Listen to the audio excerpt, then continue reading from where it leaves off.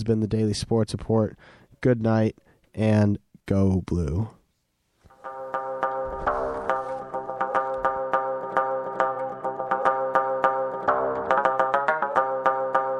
Get down with the victim.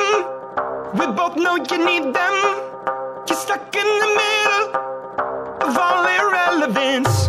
And your heart is beating, 'cause you know that you gotta get out of the middle and rise to the top now.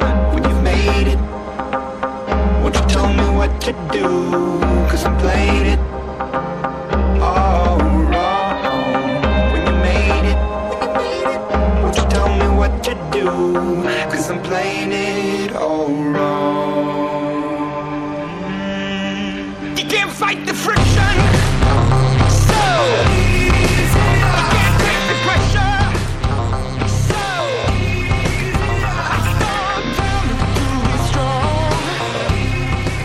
You can't fight the friction, so ease it off. Okay, you are listening to WCBN FM Ann Arbor, and welcome to another edition of Gray Matters, the weekly news and media talk show. My name is Dick Whaley. Get your popcorn equipment ready, folks. I'm Jim Dwyer. Popcorn equipment indeed. Well, I just got back from my hometown, Athens, Ohio. Went down to check on the parents and saw part of the Athens Film Fest. Just a brief comment. If you like the Ann Arbor Film Festival, you'll love this Athens Film Fest. It's kind of similar in terms of what it shows to documentaries, animation, animated graphic novels. They had a number of those this year, and a little less experimental than Ann Arbor, but plenty interesting. So some year, if you have a chance, head down to Athens, Ohio for the film festival.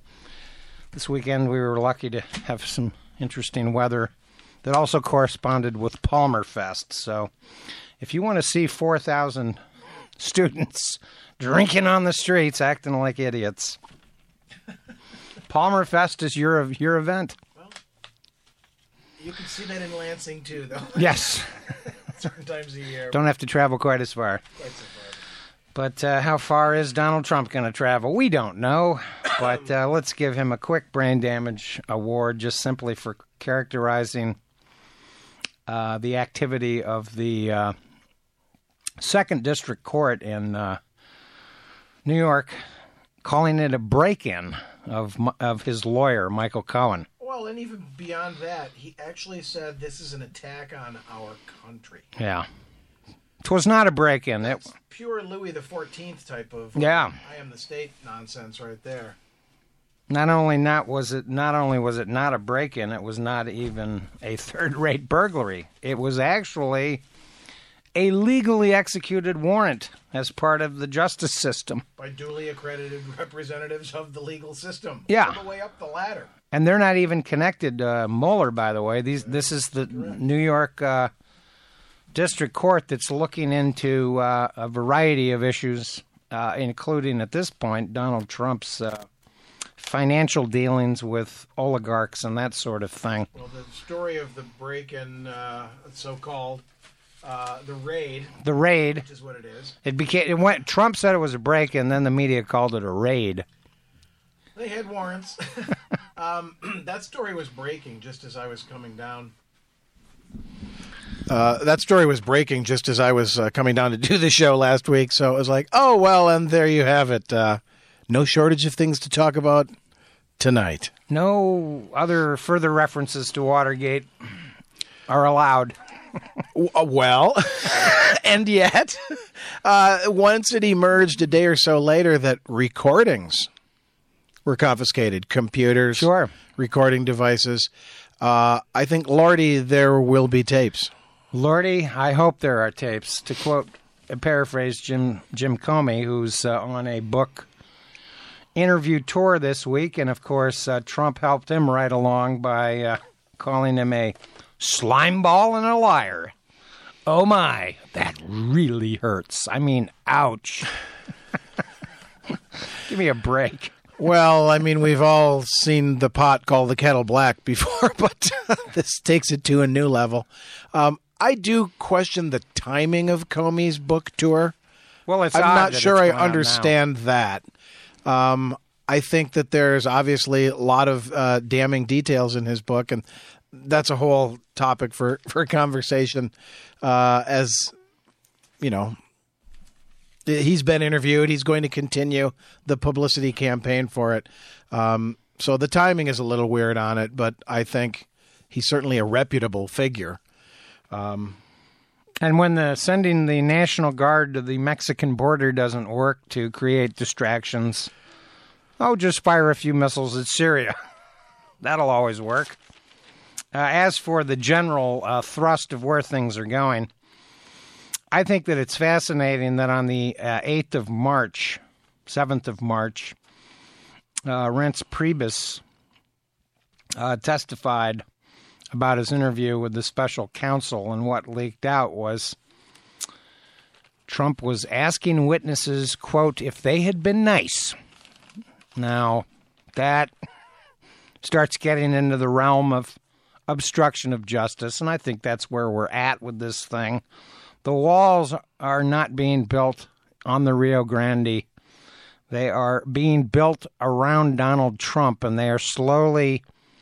It's Samson and Delilah revisited, sort of. At this point, They're it's collapsing in on him. It's like M, where you've got the duly accredited representatives of the law, as Sherlock Holmes referred to the police, and the criminal gangs who are out to find, in Fritz Lang's M, it's the child killer, who will catch him first. Here we've got a situation of, will Mueller get to Trump first, or will this Southern Manhattan Michael Cohen investigation get to him first? Both are quite serious. Both are damning.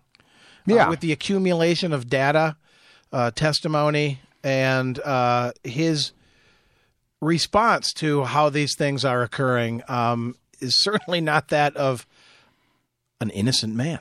Well, and it's interesting that, of course, as soon as John Bolton took over as national security advisor, his good friend Scooter Libby was given a full pardon by Donald Trump amidst the fog of war about the Syria attacks. It was sort of surreal being at my house, planning on going to the 9:30 animation show up in Athens, same time as Ann Arbor, interestingly. They have an entire show devoted to animation. They showed about 14 movies. They had a big thing. Trump to announce... He's holding an announcement at 9 o'clock. And sure enough, just as I'm going out the door, I said, okay, well, I'll watch this for 10 minutes. And what more can you say about Donald Trump and Syria? I mean, his explanations are shoddy at best. I don't think that it's a bad idea to occasionally send a message about the use of chemical weapons, but the facts have to back you up. And I don't think it's a good idea, by the way, to collaborate with the elements that were involved in the Sykes-Picot Treaty Indeed. of 1916, 1917. Which begat the entire problem that is the Middle East with its artificial and colonially convenient boundaries and borders. Yeah, and of course Syria's got to be one of the all-time great historical messes involving great powers. You know, we're not talking here about Russia or Iran alone. We're talking about Turkey, Saudi Arabia, Iraq has been involved. In fact, our counteroffensive in northern Iraq and in northeastern Syria involving Raqqa, we utilized Kurdish factions and the Iraqi army. We sort of softened up things with our Air Force. Obviously, there are no powers in the Middle East that can stop American fighter planes. They can do what they wish. But the problem, of course, with all of these war activities of the American government is that they don't solve the problem on the ground, and that these are political problems that probably have been exacerbated by this hasty action. It was my understanding that there were going to be actual investigations into the veracity of the chemical weapons attack. in Ghouta. The United States jumped the gun, so to speak, and the loaded gun may have exploded in our face.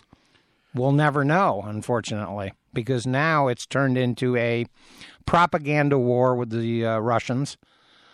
And the Russian interest in Syria is very different from either the Turks or the Iranians. How interesting that just a couple of weeks ago, Vladimir Putin, Donald Trump's little buddy in Moscow, held a summit with Iran and Turkey. There are massive refugee problems. There have been 400,000 people killed, leaving aside the chemical weapons.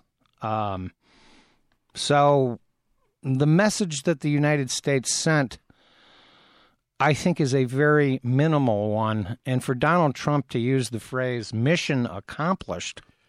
Dirt. Yeah, that went so well when W used it. I just was wondering where Brownie was. Yeah. Was he in the Heck of a job all around.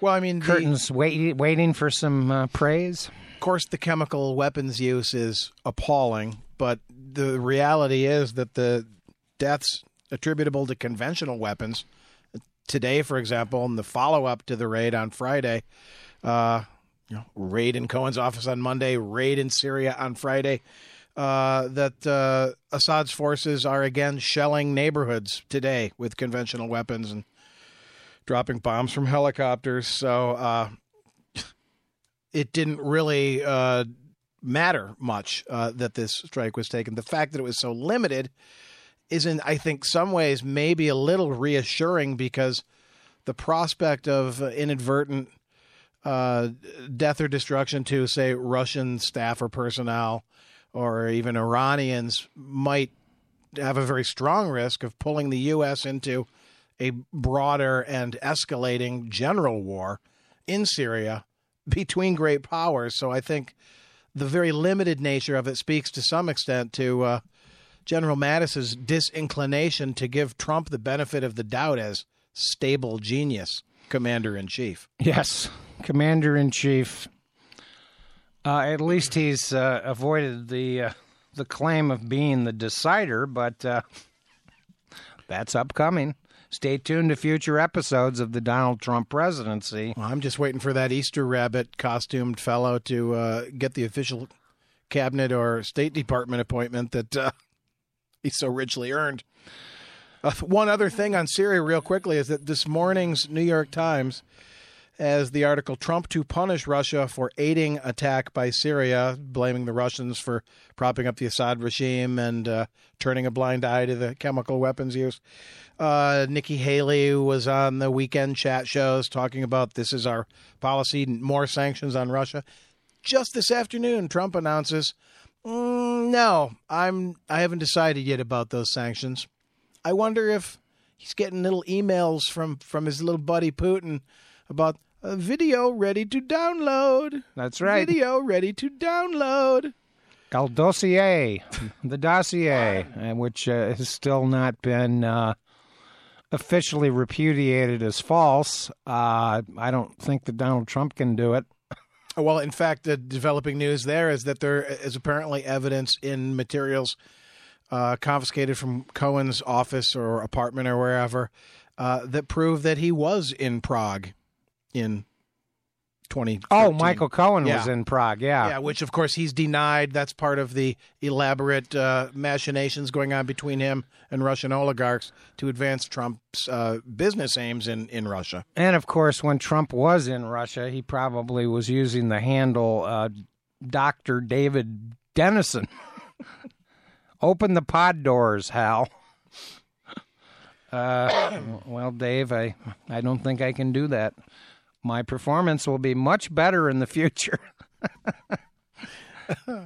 That might be something that Scott Pruitt is contemplating, remembering as a... and, of course, he's been one of the beneficiaries of the wacky week that just passed. Yeah, he sort of dropped out of the news. He was disappeared from the focus of what was going on. And, oh, my stars. You know who's going to be one of the new focuses this week? Sean Hannity. Oh, great, yeah. It emerges, that the very small, limited company who claim Michael Cohen as legal representative is Elliot Broidy, recently resigned in another sex payoff scandal. Of course, Donald Trump and Sean Hannity. Fox News. Think Fox News. Yeah. And so of course, as Sean Hannity reports on that story and his outrage at how the president and Michael Cohen are being treated, those are his records and voice recordings in that office, too. So that's going to get amusing. It is. And I also think that it's important to realize, at one point, Trump had some idiotic tweet about the confidentiality between lawyer and client being violated. Right. Hey, look, there's some ambiguity about Michael Cohen. When was he a lawyer, and when was he friend of Donald Trump? Free legal advice as a friend, is that official legal advice? And just exactly how did the $130,000 payment work? Was there a wink, wink, nudge, nudge there, or did they meet on a park bench? Or a bag on the floor? Yeah. Oh, well, there you go. And of course, this whole involvement of Sean Hannity's name is fascinating, simply because Fox News throughout the Trump presidential run were dealing with their own sex scandals, payoffs. Indeed, they were buyout scandals, so to speak, non-disclosure agreements. Real high ticket numbers, too. I mean, goodness sakes. Bill O'Reilly is still rumbling around. Angry at God. Complaining about lack of fairness. God did this to me, he also said. Well, I'm sure he's got the biblical angle somewhere in the back of his mind. He'll be okay, though. He's got those best-selling books out there. Collecting royalties every day. Well, I don't know. I think they're filling up a lot of remainder shelves at the moment. We'll see how it pans out. But I wonder if Trump is going to tweet this evening, make sure you watch Hannity tonight, as he did last week when he knew that Hannity was going to rip into Comey and that book. Yeah, and of course, the book hadn't even been published. Basically, excerpts had been leaked. And nothing too surprising in any of the... not really at all. There's not much news there. Mm-hmm. There's a couple of phrases that are interesting. I think that Comey making the distinction about mentally unsound, not physically, morally, as he put it. He avoided the mentally unsound proposition and went to the morally unsound proposition. The chronology, of course, of all of these meetings involving obstruction of justice and Trump's varying explanations for why Comey was fired are part of the real story. And it's important to remember what the chronology really was as it relates to the whole thing. And Comey, of course, is not, alley income free. He's got his own problems with his involvement with Hillary Clinton. It's rather strange to hear an former FBI director. And by the way, they are subject to immunity, more or less, from being fired by a president. There has to be just cause to fire Comey. Yeah. Well, that's why the term runs the length that it does to separate it from the political appointment process. Exactly. I mean, it's a 10-year term, and I think that there remain serious questions about the validity of firing Comey to begin with. Trump, of course, initially claimed in interviews that he did it because of the Russian investigation, which is amazing. It's an amazing claim now that we look back on that, because that's completely false. But, of course, Comey's involvement with press conferences in 2016 that affected the Hillary Clinton campaign can't just be swept under the rug. Trump said back in May of 2017, when he fired Comey, that he was surprised by the ire of the Democrats. I thought they'd love me for this. Well, he didn't say that he fired Comey for interfering in the Well, they did have that letter that Rod Rosenstein generated that said that, well, in addition to some other things of what they deemed inappropriate behavior, although it was nothing substantive ever proved, the mishandling of the Hillary Clinton email thing was said to be part of the cause. Right. And, of course, like anybody thought Trump really gave a hoot in a basket about that. Right, because he's been denouncing and claiming that he won the popular vote, that there was voter fraud out there, 2.9 million votes, apparently. He hasn't even come up with 29. In the states, by the way, where they found voter fraud, like Kansas, I remember Chris Kobash and the Electoral Voter Fraud Commission that apparently met twice, if at all. There's some ambiguity about that. It was sort of dissolved due to lack of interest. And there was no there. The voters' frauds that they found in the state of Kansas totaled 5, and apparently 4 of them were Donald Trump voters who voted in Kansas and in other states like Colorado, and I think one might have involved New Mexico. So even that canard has not been able to stand any scrutiny over time. So I think that Comey's book is an interesting sideshow, and I don't think it's, at the end of the day, going to be all that important. I don't think there are any brand new revelations out there, stuff that we don't know. But of course, well, the meeting with the, the Godfather references, I think is quite interesting. Well, and also the scenario that is detailed wherein Comey and other intelligence directors, 4 of them in total, met at Trump Tower with the incoming team.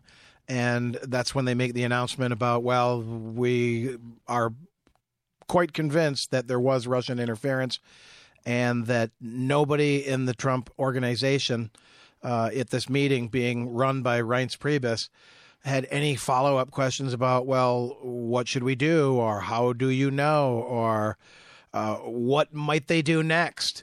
But it immediately, discussion turned as though the intelligence agency heads were not even in the room. How do we spin this? How do we explain this? How do we make this look good? That's, I think, a very revelatory moment. Yeah, and another very significant part of this obstruction of justice allegation against President Trump concerns the firing of Sally Yates. Mm-hmm. Let's recall that she warned Donald Trump very early in his presidency, like literally, within the first days. 2 days in, I think, that occupied the White House, that Michael Flynn was under investigation and that he may want to reconsider. The National Security Advisor, by the way, is not a nomination that goes through the Senate process. So John Bolton, amazing. He's next to Trump in the first cabinet meeting after John Bolton joins the cabinet, so to speak. One White House aide. With the big white mustache. One White House aide was quoted in the Sunday Times as having said that Bolton is Trump's new bright, shiny object. Yes. Either that or he doubles as a hairpiece at night on top of Trump's mop. The white mustache gives him elan. He's so sexy. He looks like a statesman now. But how interesting, of course, that within a week of Michael Bolton taking over, we're hitting Syria with Tomahawk missiles and sending messages in the Middle East, when, of course, the whole Syrian war is so confusing. There's so many factions, so many problems connected to refugees, as if Donald Trump cares about refugees or civilians. What was the number that they produced? 11 this year. Jordan has taken in 1 million, not well equipped to do so. Yeah. Lebanon has taken in 1 million. Syria has dealt with 2 million, and of course many are scattered throughout Europe. Part of the refugee crisis involving Syria is a almost hidden agenda by Mr. Putin. Putin. Let's not fool ourselves either here about Assad being actually a puppet of Putin.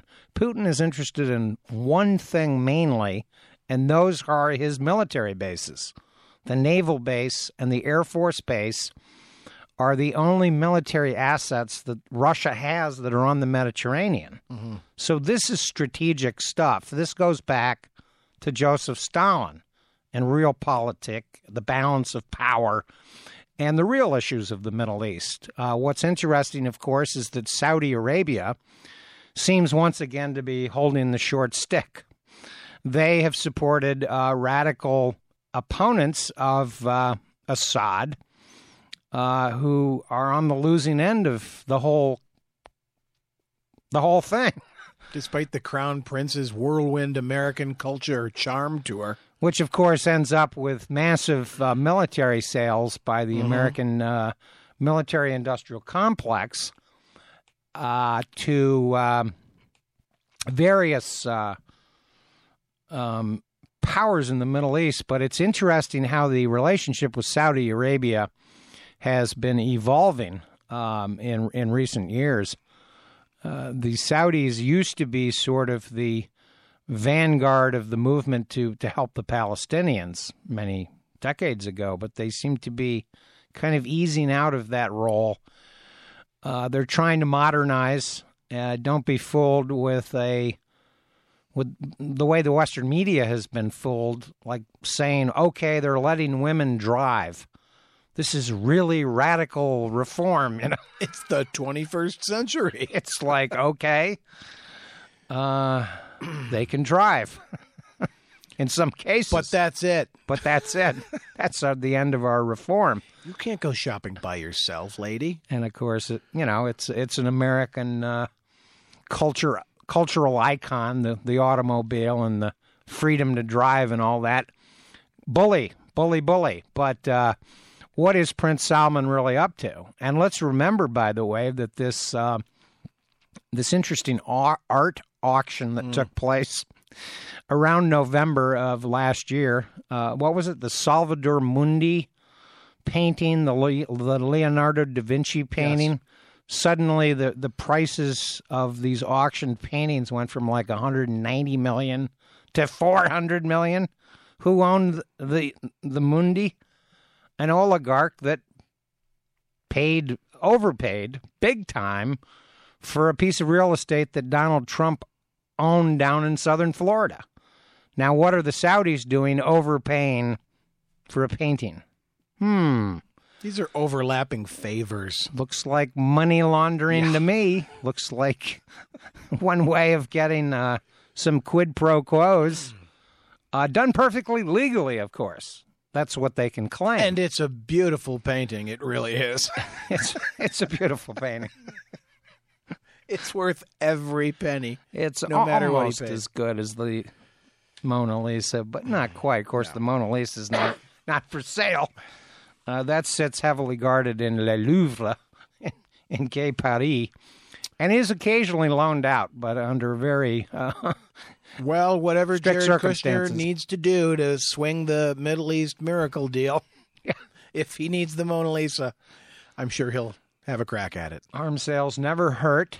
We'd like to remind you that you are listening to WCBN FM Ann Arbor. Do stay tuned. Yazoo City Calling will be coming up next shortly. And, well, what else caught your eye this week? Well, the remarkable admission of failure by Speaker of the House, Paul Ryan. Oh, yes. We forgot about him. Remarkable. And he is most forgettable. I think he's maybe the weakest and worst Speaker of the House, certainly in recent memory. I mean, to actually say, as he did at his official, it's funny because I personally, as an American citizen, crafted a letter to the Speaker of the House, which I submitted via his online website, urging him to get on board the Tillis and Coons bipartisan act to offer some sort of legislative protection for the special counsel's project Sure. to keep Mueller from getting fired through the chain of command. Through some sort of a Saturday night massacre. Exactly. Because it's quite clear that Rosenstein is not going to do this. Precisely. So I send that email in to the Speaker of the House Tuesday night, I think. Wednesday morning, he announces he's retiring. He's not going to run for re-election. I think we have a cause and effect here. I felt, well, I obviously he doesn't read these emails. Some staffer sorts them all out, and he probably never looks at them.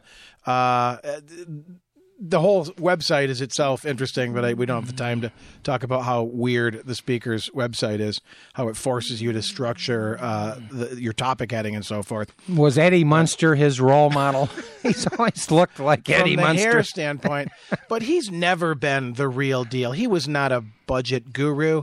His cuts were more costly than the savings that they purported to generate. Sure. And to say as he did in his announcement that, well, no Speaker of the House maybe since Tip O'Neill has been able to leave on his own terms.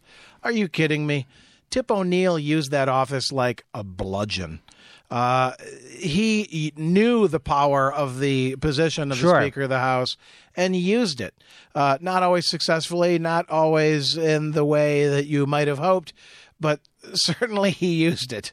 Paul Ryan has been flaccid and weak. Well, one thing about Tip O'Neill, and I do agree that he really was the last great speaker, because we've just had a series of morons in that position since. Duds, morons and duds. Never mind Denny Hastert, who's languishing in a prison cell somewhere, believe it or not, for activity not related to his speakership.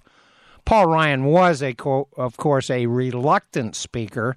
John Boehner made news this week, of course. Oh, yeah. I've seen the light. He's the previous speaker who claimed that he was resigning because, to paraphrase what he said in his resignation,